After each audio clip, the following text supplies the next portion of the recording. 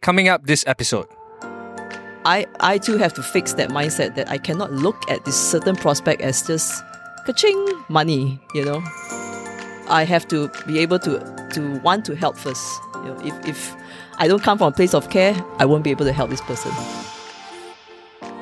This is the Doctorpreneurs Podcast. The Doctorpreneurs Podcast is brought to you by Jasper Lodge Care Centres Malaysia. Managed by doctors, Jasper Lodge Care Centres provide loving, trustworthy and quality care and treatment to all their residents. Looking for a professional aged care facility to look after your elderly loved ones? Find a Jasper Lodge near you at Taling Jaya, Sri Kembangan, Penang, Kuching, Johor Bahru and Kuantan.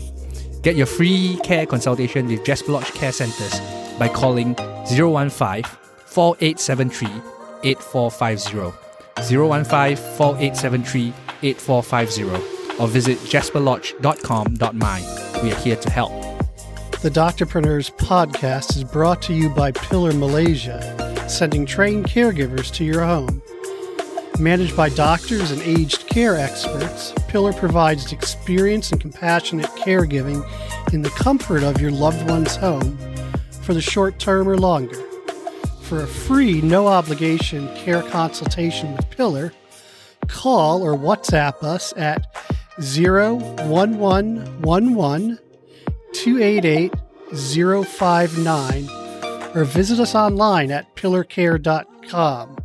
Pillars, your extended family. Hello and welcome to the Doctorpreneurs Podcast, the show that's at the intersection of health, aging and entrepreneurship. I am Dr. Lim, and together with me is my co-host Andrew. Right, so this episode of the Doctorpreneurs Podcast is brought to you by CrossFit 399. CrossFit 399 was established in 2015 and is located at Megan Avenue 1, Jalan Tun Razak. It is a premium body and life transformation facility where we go beyond fitness to help individuals get their health and body of their dreams. CrossFit 399 sets itself apart from other gyms by being the most caring gym in town. Its focus on mindset, nutrition and fitness in that sequence provides a holistic approach to health and wellness, which is lacking in the industry. Today with me is the founder of CrossFit 399. It's such a privilege to have you here. Her name is Michelle Lam, and Michelle Lam is a health and fitness coach with 15 years of field experience. Also the owner of CrossFit 399, one of 4 CrossFit licensed affiliates in the Klang Valley. Michelle prides herself as the fittest 40-year-old woman in Malaysia in the 2019 CrossFit Open worldwide competition. It's something that we're going to talk about more on this after that. And is attempting to defend her title with more 40-plus years old women and fitter participating every year. Realizing much later throughout the years that fitness alone will not solve the common problem of obesity, sickness, and poor mental health, Michelle turned to mindset coaching to navigate her clients to sustainable health and fitness success. Michelle's motto in life is to learn how to... Michelle's motto in learning how to fitness is fix what's inside before focusing on the outside. So welcome to the show, Michelle. Thank you, Dr. Lim. Thanks for having me. Welcome. It's a pleasure to have you here. Thank you. I think an important first question is, can you tell us briefly, what is CrossFit? What is CrossFit? Okay. If you ask a lot of CrossFitters out there, they will talk about the moon and the sun, and they'll start looking at their hands and get emotional. But in simple layman terms of what CrossFit is, it's just a training method. The name is a brand which is licensed made in the US. Mm-hmm. It's made in the US, and we have to pay affiliation fee just to carry that name. But CrossFit basically is just a training method that focuses a lot of functional kind of movements you do in your daily lives, like if you need to climb upstairs, you need leg strength. If you need to, if you fall on the floor and you need to get up again, you make sure that you have the capability of moving your body that way without getting hurt. So cross means it's about a bunch of different activities? Very different right, activities. But you make it sound so easy, which we know it's not, right? It can be pretty intense.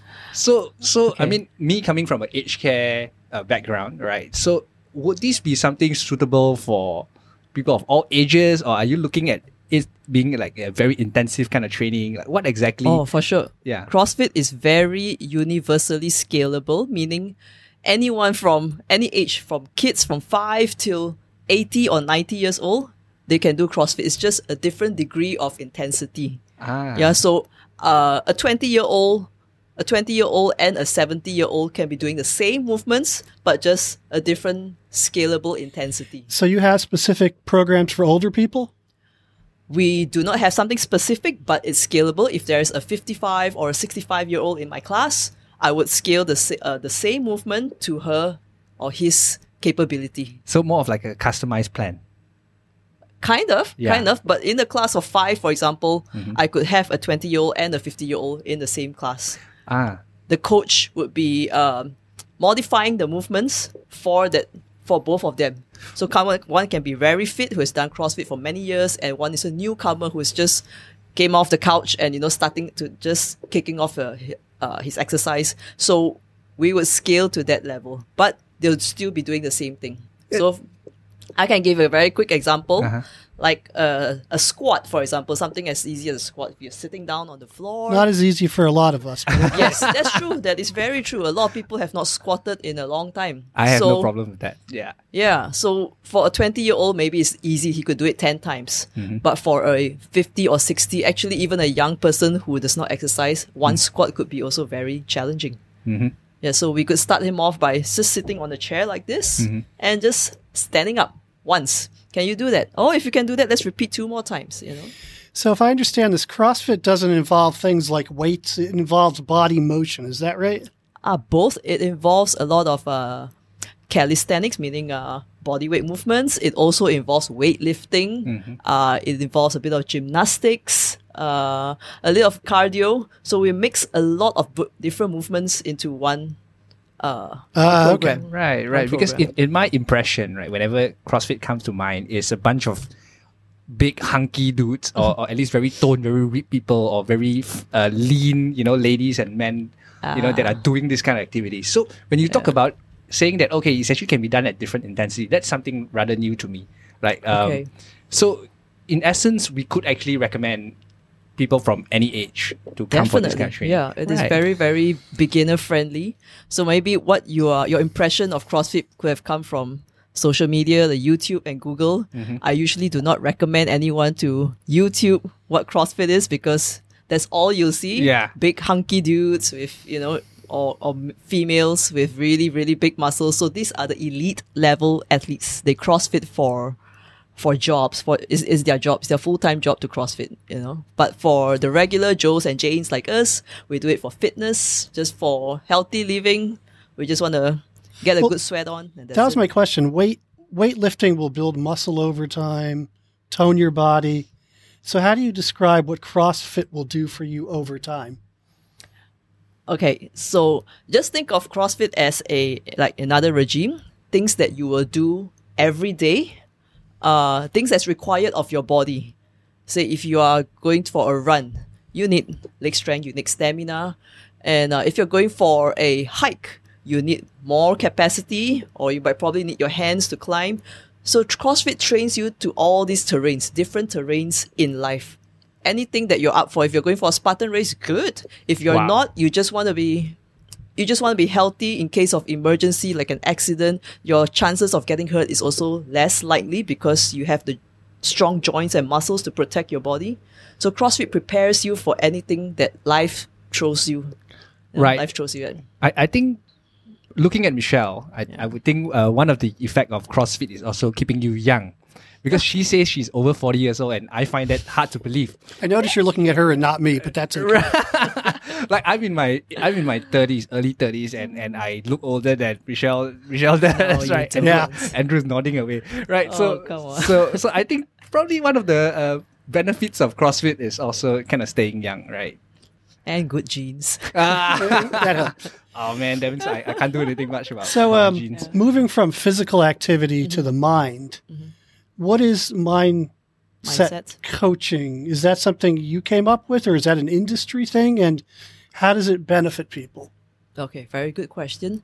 So it's not something I came up with. It's actually something that is out there for a long time. It's just difficult to approach, especially in the Asian market. People don't talk about mindset a lot. And They don't talk about mental health in general. Mental health, yes, Yeah. you're absolutely right.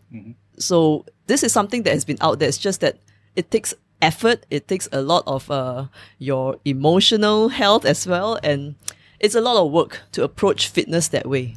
So it's not something that I came up with. Of course, I was also briefed and coached by a mindset coach myself to approach fitness this way and to stand apart from other competitors. So the main thing is, of course, fitness. We have not solved the main problem of why people are not in this for a long run. Like they come for a couple of months and then they drop off, and it's not sustainable. You see this a lot in a lot of fitness gyms, whether it's CrossFit or not, it doesn't matter. So mindset is the thing that we need to solve. Accountability, things like accountability. It's always back to that. Why are people not sticking to a routine? Probably they jump too fast, too soon, So my job to come in as a mindset aspect is to bring them back to little changes that you can do. For example, like don't jump from A to Z. You can't take big steps to reach your fitness goal. You can, but maybe in 1 month, it fizzles off and, you're back to square one. Yeah. And coming from my own personal experience, right? The reason why it was so hard for me, and I lost maybe just a bit of information about as well. I actually lost 13 to 14 kilos last year. Well done. During the MCO period, right? But my struggle of getting onto the fitness routine, getting on to eating well, was because I actually felt I was okay, right? I felt normal. I don't feel extremely healthy. I don't have a ripped body. I have a belly, but I felt, somewhat. I'm okay. I'm healthy. My bloods are all right. My screening came back all normal. So I don't really need. Do I really need then to get myself into the kind of fitness routine or the healthy eating routine? Because I'm already okay, and I was pretty contented and satisfied with where I was. Then I started giving excuses, saying that could it be if I wanted to get into this whole fitness thing, could it be a narcissistic tendency of me? I want to look better. I want to look good.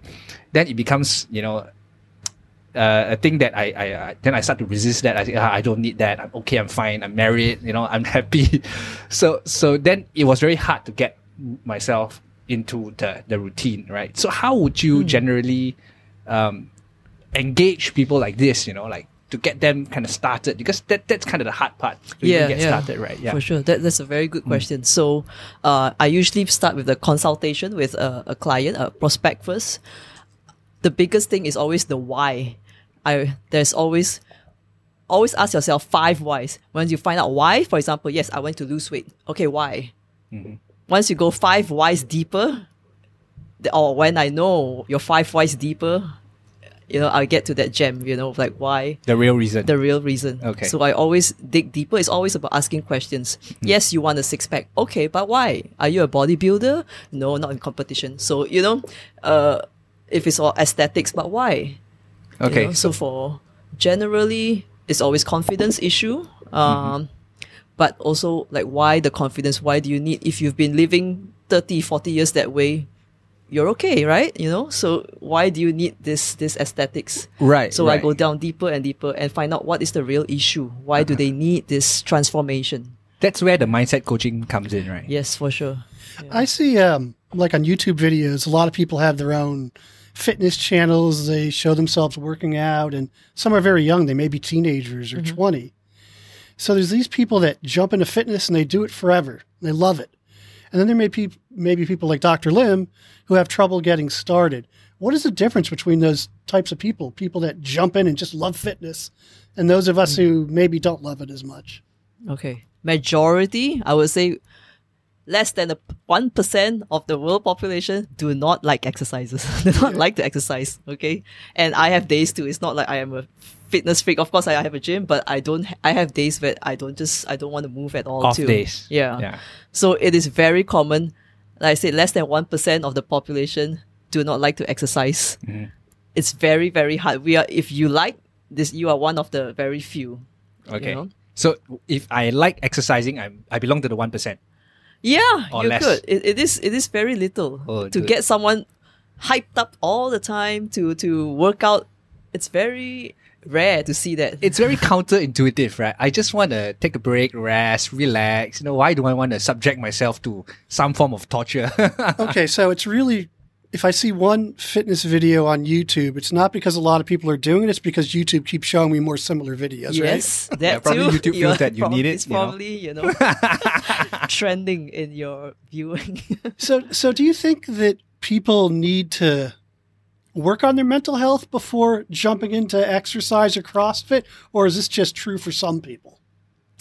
Of course, like there are people who, like those 1%, there is a lot, although it's just a small percentage, but there are people who just want to work out for fun.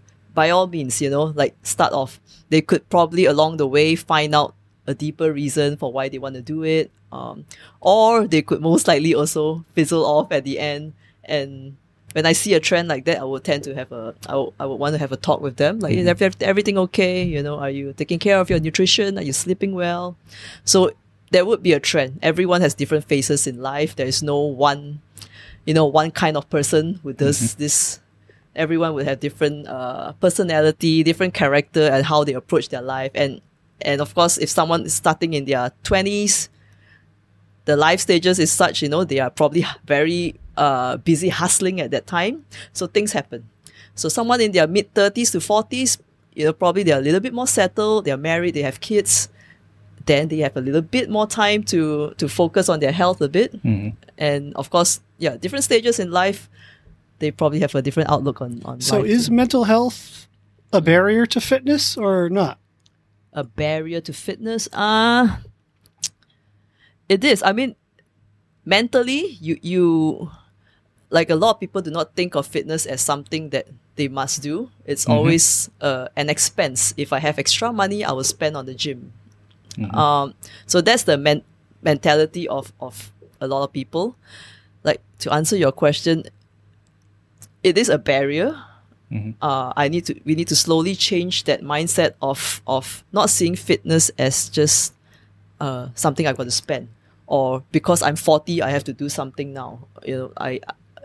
It needs to be prevented first. I've seen, after talking to so many people, there's a lot of people that has trouble. They just don't want to talk about it. So maybe me being there or being available to just speak out. You don't have to talk. I'm not a psychiatrist. I'm not a psychologist. I'm just here to listen. And that is good enough for a lot of people. Based on my personal experience, I think it's a bit of a chicken and egg situation, whether the mental health comes first or the physical health comes first. The way I started was just a bunch of friends that just kind of told me, just do it. You figure it out later. You worry about it later, but just start doing. Don't have to find a reason first, because I was struggling so much that it's getting up to my head, that I'm thinking a lot and I'm not starting because I'm thinking too much. So for me, my personal experience, they was like telling me, okay, you know what?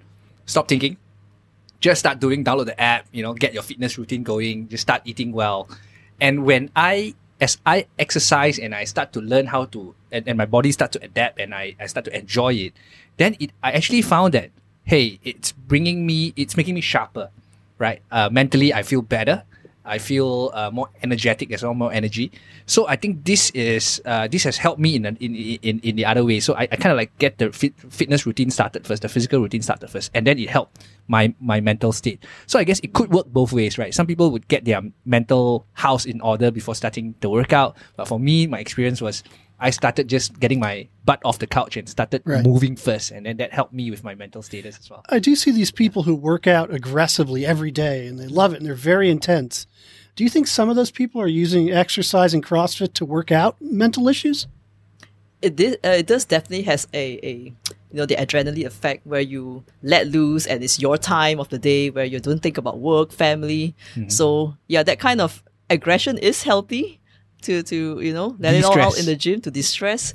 But if you're talking intensity wise at the beginning, if you're doing that too hard too soon, yes, you have that all the adrenaline and but it may fizzle out. That's my only worry, that if you do too hard too soon, or you might injure yourself. Right. Things like this will happen. So we go slow. Like I need to see I need to assess your fitness level first. Right. And then take it easy. A lot of us are not patient. We just want to see results fast. Like, 6 weeks, I just want that, So that's not advisable. Yeah, my first approach is to tell them, do you have patience, first of all? Take it one step at a time. Yeah. If you can't get off the couch, you better, just sit on the high stool first and stand up. Right. Yeah. But my experience again with this working out, helping out my mental health kind of situation is, I find sometimes when I'm engaged in slightly more intense workout, it has a very meditational effect, because all I'm doing is just focusing on the workout, the movements, and like being detached completely with what the surrounding is and what's going on in the surrounding, and being very focused in that moment, just working out, just being very present. And that kind of like brings me a bit of meditational effect as well.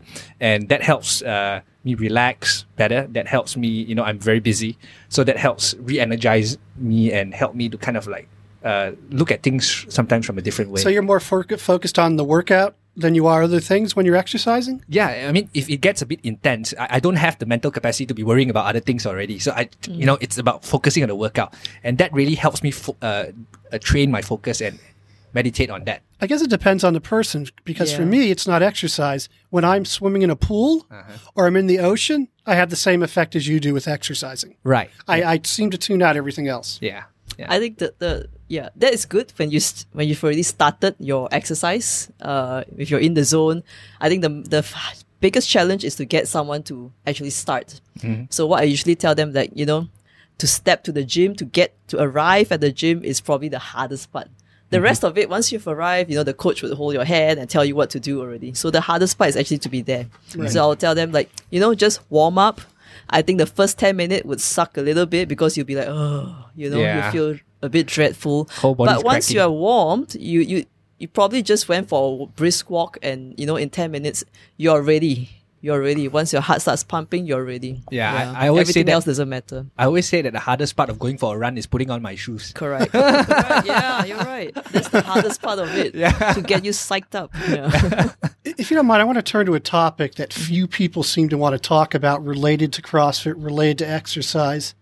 Isn't obesity the real issue we need to address first and foremost in people?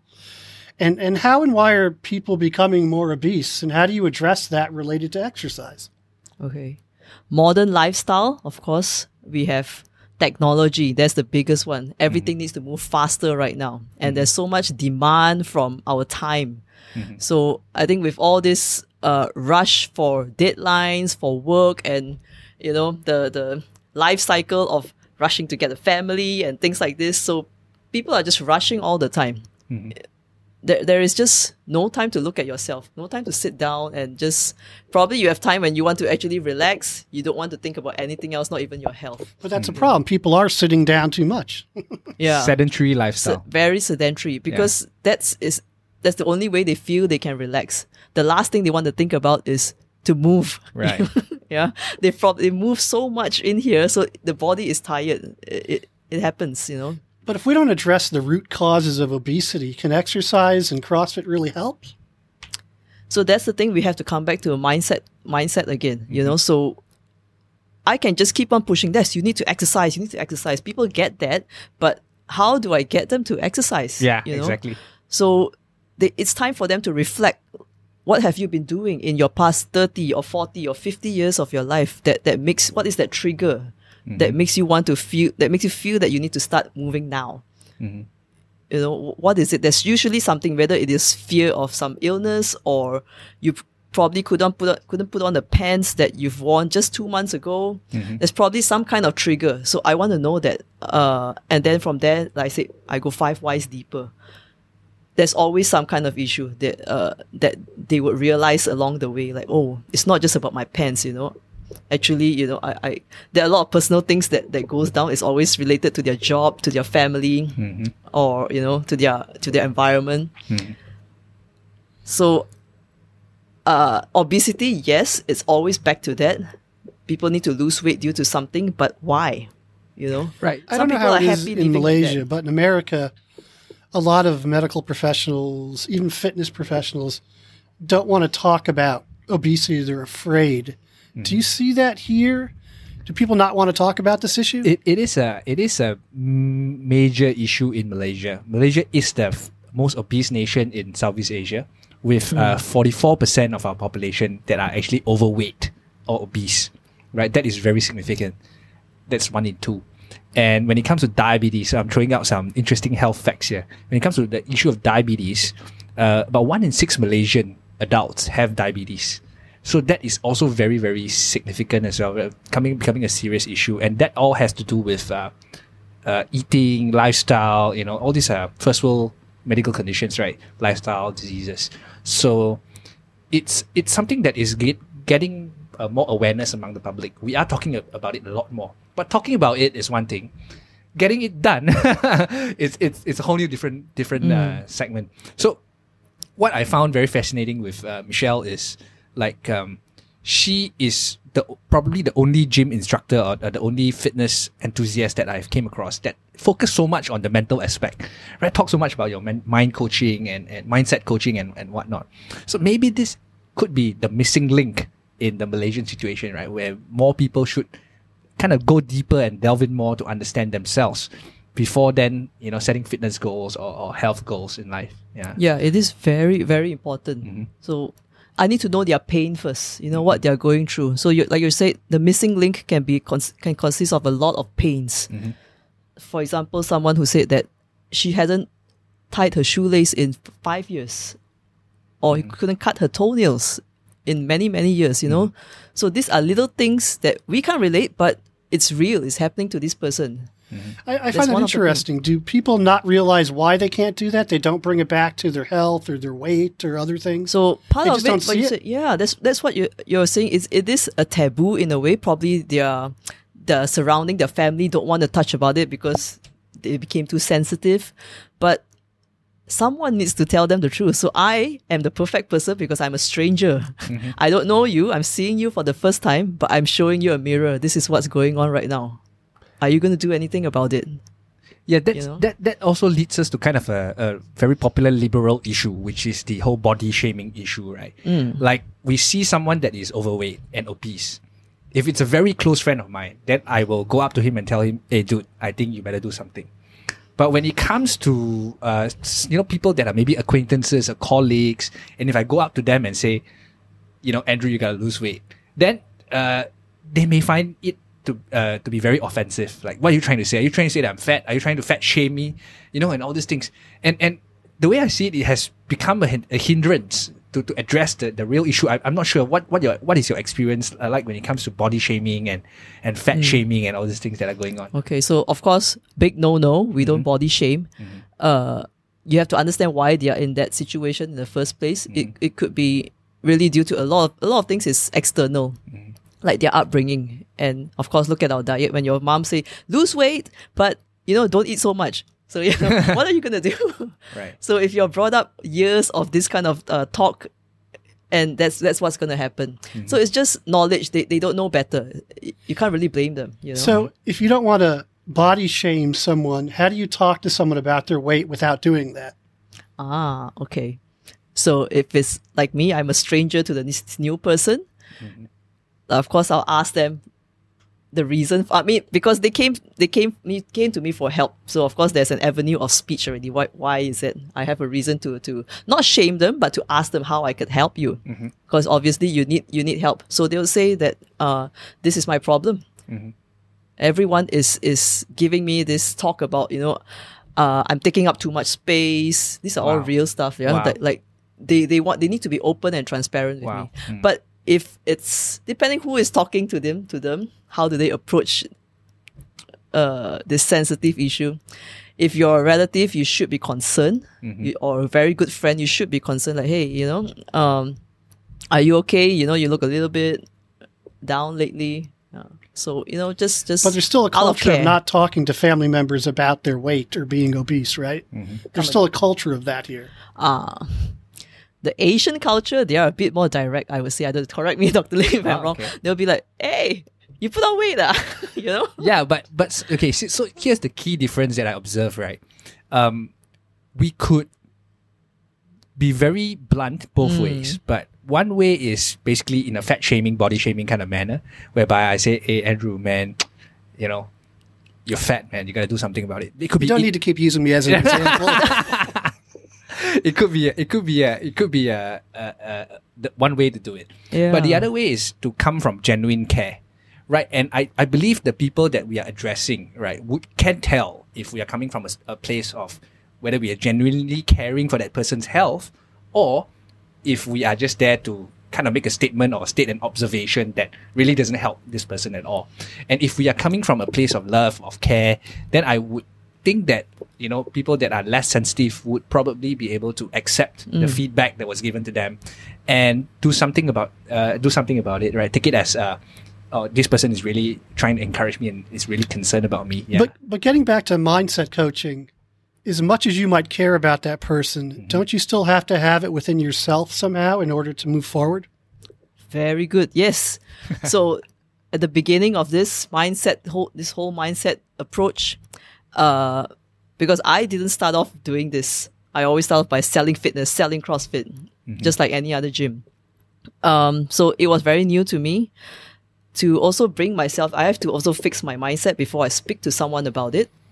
So it has to come from a place of care, like what you said, like, you know, even though this person is a stranger, but I too have to fix that mindset that I cannot look at this certain prospect as just ka-ching money, you know. I have to be able to want to help first. You know, if I don't come from a place of care, I won't be able to help this person. If all I see is just money coming in through my doors, I won't be able to help. So you must see some people that you talk to them and think, maybe I can't help them? Yes, for sure. I take the consultation as also a screening process as well. Some people, not everyone is perfect, of course. I understand that. But there are also people who come in with past experiences and they don't want to let go. They think that, this is just another place. And sometimes convincing alone is not enough. You know, you need to also come in with a good vibe, not just to say positive. No one comes in positive, but with a personality or good approach. You know, you have to be ready. But that must be somewhat disappointing when you have to let them walk away. There are some disappointments, of course. I also have to look after the community in my gym. If I bring in one bad apple, the rest of it will be influenced too. So it's also about protecting my members, not just about helping one person. So I'm just curious, getting back to this obesity issue, is this something that's sort of homegrown in Malaysia, or do you think the West has had some impact on the obesity problem in Malaysia in terms of imported foods, fatty foods in high sugar? What do you guys think? Right. I'm going to jump in on this one. All right, because this is a bit of a loaded question. That was my intent. We can blame everybody else for everything that's going on. We can, right? But do we want to do that? That's the question. Now, when it comes to objective observation, we can definitely blame the Americans for bringing in the fast food culture to Malaysia, right? Like prior to the 60s, there were no KFCs, McDonald's, and then now there's Texas Chicken, which is Church's Chicken in the States. And the whole fast food culture it's done in such an appealing way, and it's done in such a convenient way that we are seeing and people actually in Malaysia view it as a sort of a luxury to be able to consume fast food, right? We still have this kind of mentality among us. But the education is not done in a sense whereby, fast food is mostly trash. It's mostly junk that we are putting into our bodies. So that is about the imported impact, right? And when it comes to the homegrown kind of issue, actually, if you look at our cultural food, right, especially when it comes to the Indian desserts or even the Malay dishes, even the Chinese, the Nyonya dishes, we consume a lot of sugar there, right? I mean, rice aside, rice, okay, is complex carbohydrates. We can debate about the perils of eating rice in a whole new separate topic, right? But I mean, complex carbohydrates are all right, as compared to the refined sugar that we are putting into our food, right? You go out there anywhere in Malaysia eating out, you will be consuming a lot of refined sugar, So you think it's partially a Western import and partially homegrown. Yes, definitely the cultural food, the local food does play a key factor. So we had a guest on previously from Japan, and he talked about how healthy the Japanese are. So how is it different here than what we see in Japan? They have fast food as well. Well, it's not as rampant, I guess. The love, the crave for fast food is definitely not as rampant as in Japan. I don't know, what's your observation about our whole eating situation in Malaysia? Definitely, it's a cultural thing. There's no influence from other countries. Yes, of course, the broader the influence, the more unhealthy we eat. It's like Japan, they are known for their healthy eating. Yeah, it's again grown. It started from a very young age that they're eating a certain way, and they are not so much influenced from the outside. Yeah, they're a bit of a more closed culture, right? Yeah, yeah. They keep it within themselves, so they're not. I think the influence is not as huge as the other countries, and their food generally is all homegrown and healthy. Right? But also, I would say some Malaysian business people are culpable because they're linking up with Western businesses to bring this stuff into the country, right? They're making money, or they want to make money. Well, it is a supply market issue, right? As entrepreneurs, we understand that very well. If there is the demand in the market, right, definitely it will not stop this business people from bringing the supply from overseas. So that's why we are seeing, the growing industry of fast food here in Malaysia. So we can't just blame the businessman. It's also because the population, we are demanding for this kind of things as well. So therefore, that gives them a reason to bring all this in. Are you demanding, or did these companies create the demand? It's a little bit both, I guess. They could be creating demand. I could still not demand for it, but it seems that it's working, right, among the Malaysians, that all these advertisements and propaganda of we're of easily fast food influenced. Right. Yeah. So do you think the government and policymakers are doing enough to focus on health, fitness, and obesity? Very, very little. I mean, although there is some improvements a little bit, but I would say we're still very far from in the health aspect. For example, this MCO, we were probably the last industry to open up. We don't see it as an essential. Wow. How did the COVID-19 pandemic affected your industry, your business? Yeah, a lot of gyms closed or shut down businesses. For me, myself, last year I pivoted a little bit. I took up the mindset coaching thing. So of course, you have to find ways, that now that physical is no longer a thing, so adapting to everything online is still doable. So I saw a future in online as well. Like you can still get the same intensity, you can still get the same results online without me seeing you. I can just see you on the screen, and everything can still be a status quo. Do you think even under the lockdowns that we've had here that fitness physically in person can be done in a safe way? Yes. Of course, the best would still be a face-to-face where I could correct you and, maybe minimal touching. But yes, group exercises will be a little bit more tricky, but still can be done. So a lot of gyms have come to small groups.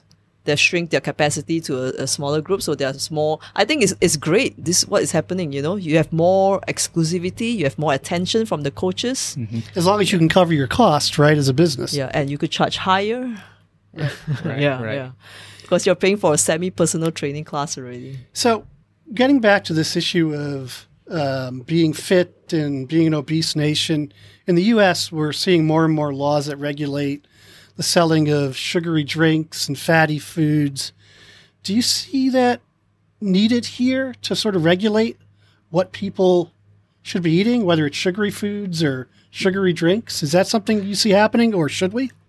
Well, there was an introduction of the sugar tax, I think back in 2019 or 2020? I think it was either 2019 or 2020, whereby above a liter, I think, or up to a liter sugary drink, whether it's box juices or soda or soft drinks, they actually implemented a 40 cents sugar tax. But do you feel the impact of it?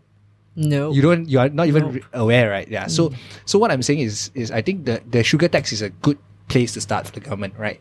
They are starting to look at big sugar. They are starting to look at these kind of issues, but the sugar tax doesn't seem to be very effective so far because most people just consume the same because it's not even something that people are actively thinking about. Oh, I'm buying this now, there's a sugar tax, I'm paying more. But people, when they want it, they just buy it anyway, whether there's a sugar tax or not. So I don't think that's a very effective. One thing I haven't seen here all that much is in America, we have these big gulp drinks that are like this big. I haven't seen that as much here. No, we don't. We don't have that that kind of mega Everything jumbo is super size. size there. Yeah. Yeah. And Not here. I mean, I have a relative who buys these big drinks and she puts it in her car holder. Wow. And she can drink it for like 5 days. that's definitely not so for all of you listening out there, that's not good practice. So please don't do that because that you're actually consuming a lot of sugar. But back to the whole COVID-19 thing, I'm just going to share my opinion, and Michelle, maybe you can jump in and give your thoughts as well. Like, when it comes to managing the COVID-19 crisis, we talk so much about social distancing, we talk so much about, prevention, wearing masks, even from the government side, from the government education side, we're talking about vaccines, we're talking about, what else? Lockdowns, right? But what we don't really talk about is how can we boost our own immune system such that when we catch the virus, touch wood, if that happens, or even it can be a what do you call that? It can be a barrier, right? What's the word to use? A shield, right? Because having a good immune system could be a shield for us from getting the virus. And if we do get the virus, if we have a great immune system, it would probably fight off the virus easier. Because then you see some people that get the virus, they don't have any symptoms. And they only maybe suffer for a couple of days, and then it just because these people generally have better immune system, right? So this is, I think, I've not really heard the government talking about boosting your immune system. Instead, they went and shut down the gyms, right? And This is the case in a lot of countries, not just here. yeah, but what I really think is there should be a lot more emphasis to talk about how we should eat healthy, how we should be exercising regularly to boost our own immune system, such that whatever virus or pandemic that may come in the future, we could be ready for it. But wouldn't you say that doesn't really suit the pharmaceutical industry? That's controversial. Yes, very, very. We're here to talk facts, right? Right. Yeah. But for me, talking to Michelle today, I really think that she's inspired me to look at health in a very different way. And I would think that, this message of, hey, don't worry so much about the COVID. Just do whatever that you need to do, the prevention and everything all. But please do focus on improving your own health, taking whatever supplements that the body is lacking, exercising regularly, sleep well, manage your stress. These are the things that we don't talk about even from the government side. Which leads to a good question. What things do you think government should be doing to promote health and fitness more? Well, for my approach, I've been trying to change one individual at a time. So of course the reach will be slower. For the government, I think it's just the same thing. They need to be a little bit more educated on what needs to be done, like habit changes. For example, like the sugar thing, impose maybe a higher tax. As much as cigarettes, if you can stop, 20% of people smoking, I think you can do the same thing with sugar. What about warning labels for sugary products? Yeah, probably that too. If it instills fear or something, something little, at least there is some change because they can reach out to more.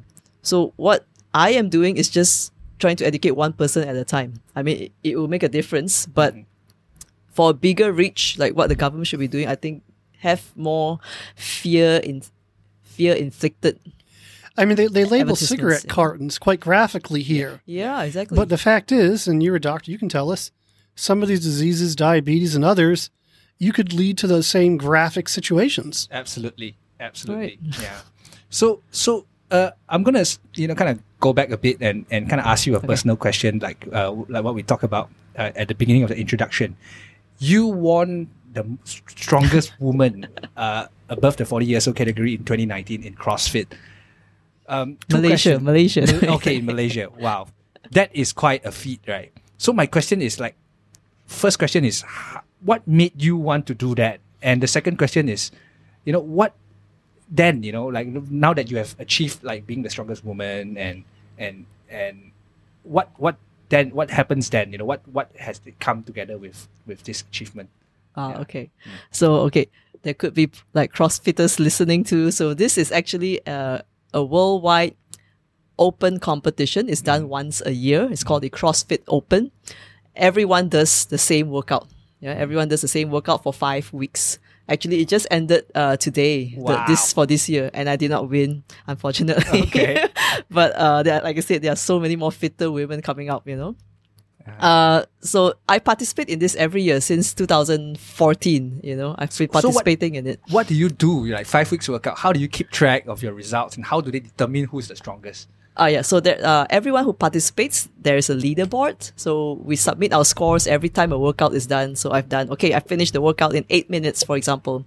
I submit my scores. But how would they keep track? Itself? There is a monitoring? A leaderboard. Yeah, the CrossFit HQ themselves. Okay, but gets all the scores. But you can report false data, right? Yeah, but I'll be cheating myself, Okay. and and I'm a CrossFit affiliate, so there's judges, by the way. There's a judge to look at your workout to make sure you don't cheat and you don't cheat your reps and things like this. So it's a close environment. It's all about fun too. I mean, we get the community together and cheer for you, and yeah, it's a very social gathering kind of event. Mm-hmm. But personally, you want to also be the best. In the competitive side of me, of course, wants to do my best and be the best. So yeah, every workout I approach it as, one and done. Just like life, you don't have second chance. You just do your best this time. There's no repeating. I don't like to repeat the workout. It's torture. Mm-hmm. And yeah, so it's just about doing my best in that couple of minutes of workout and try to get the highest score. That's it, and then leave it to the rest of the world. See what the rest are doing. Wow. Yeah. And when you became like the strongest woman in 2019, what has changed for you?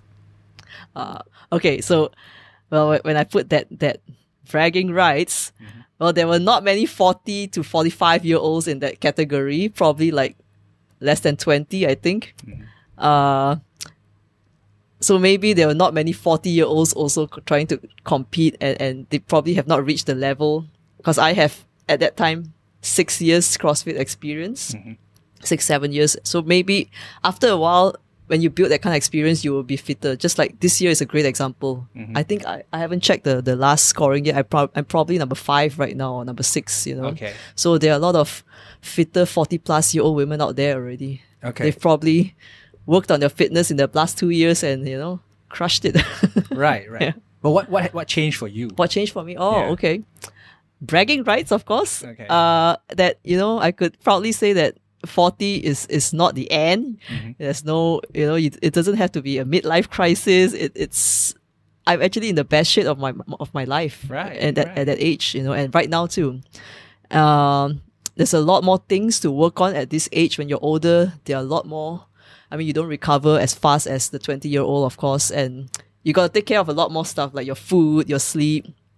So all this plays an impact. If I want to continue being the best, I got to keep working on it, Okay. So do you see yourself competing at, say, 50 or 60? Okay, when I say competition, I'm not a competitive athlete. This is just an online thing which I do once a year. Okay. But for me, I exercise just for health, strictly for health. I don't join competitions. Only this once a year.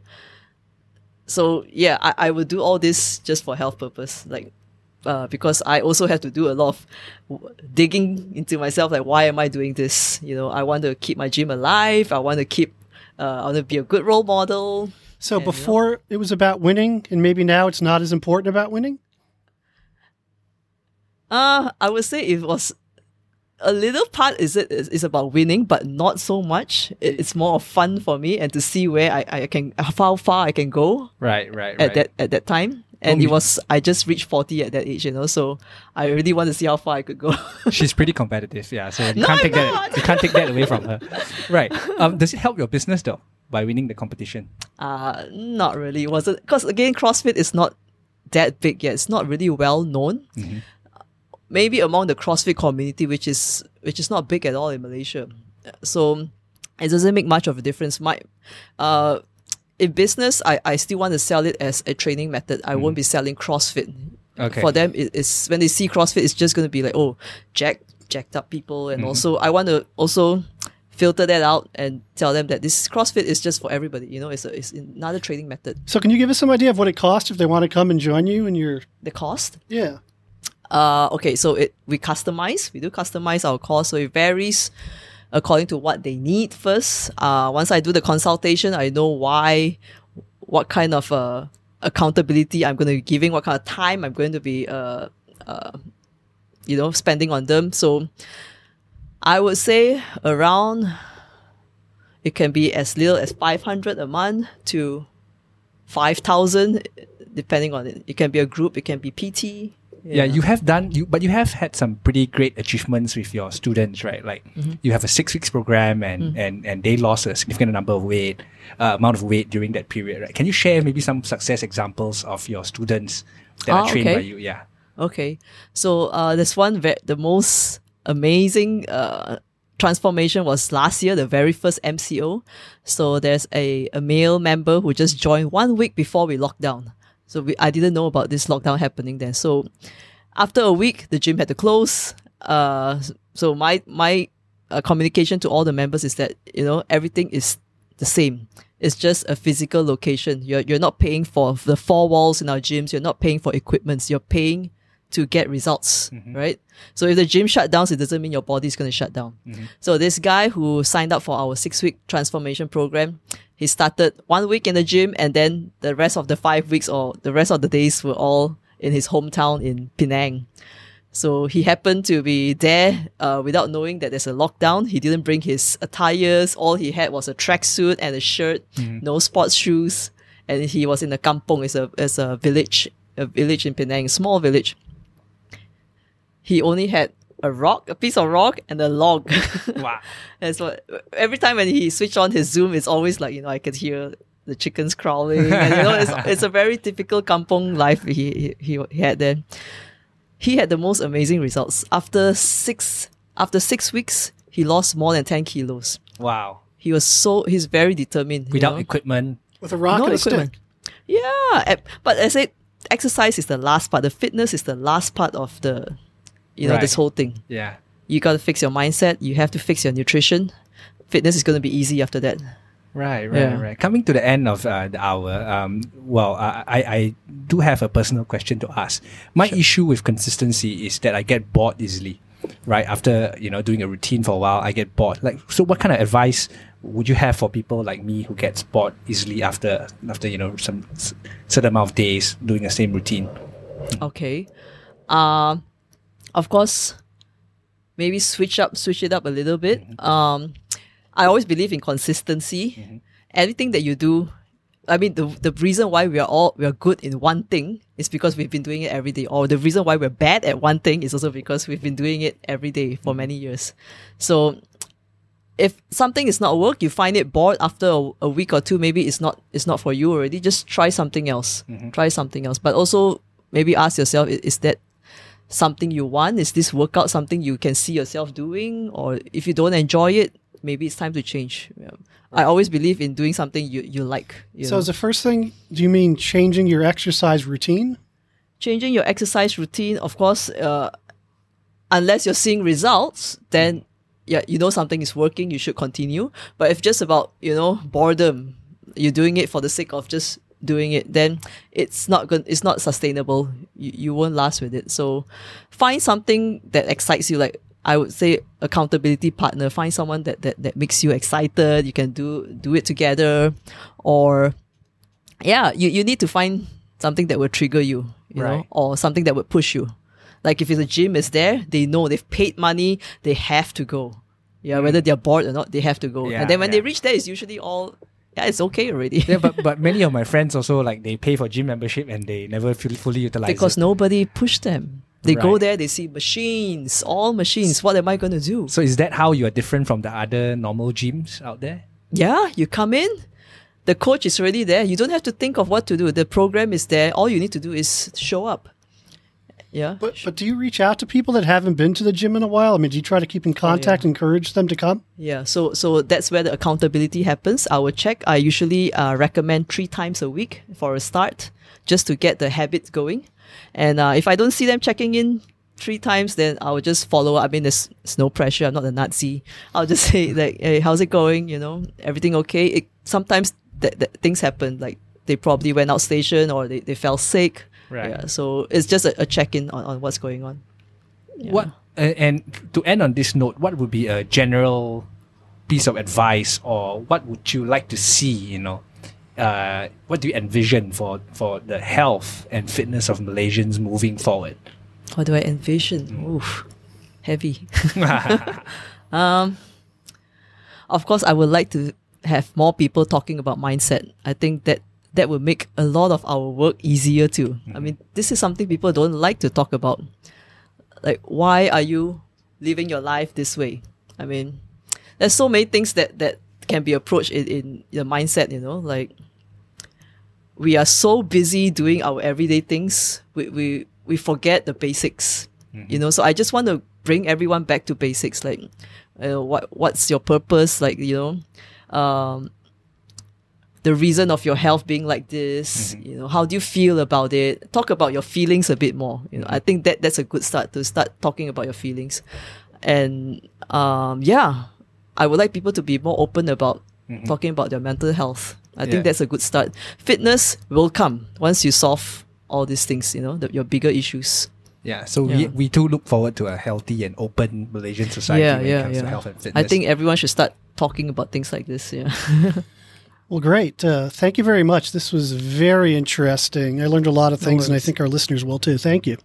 No worries. Thank you for having me. Thank you very much, Michelle. I'm Dr. Lim. Together with me is my co-host, Andrew, once again. This is the Doctorpreneurs Podcast, the intersection of health, aging, and entrepreneurship. Thank you for listening. Thank you.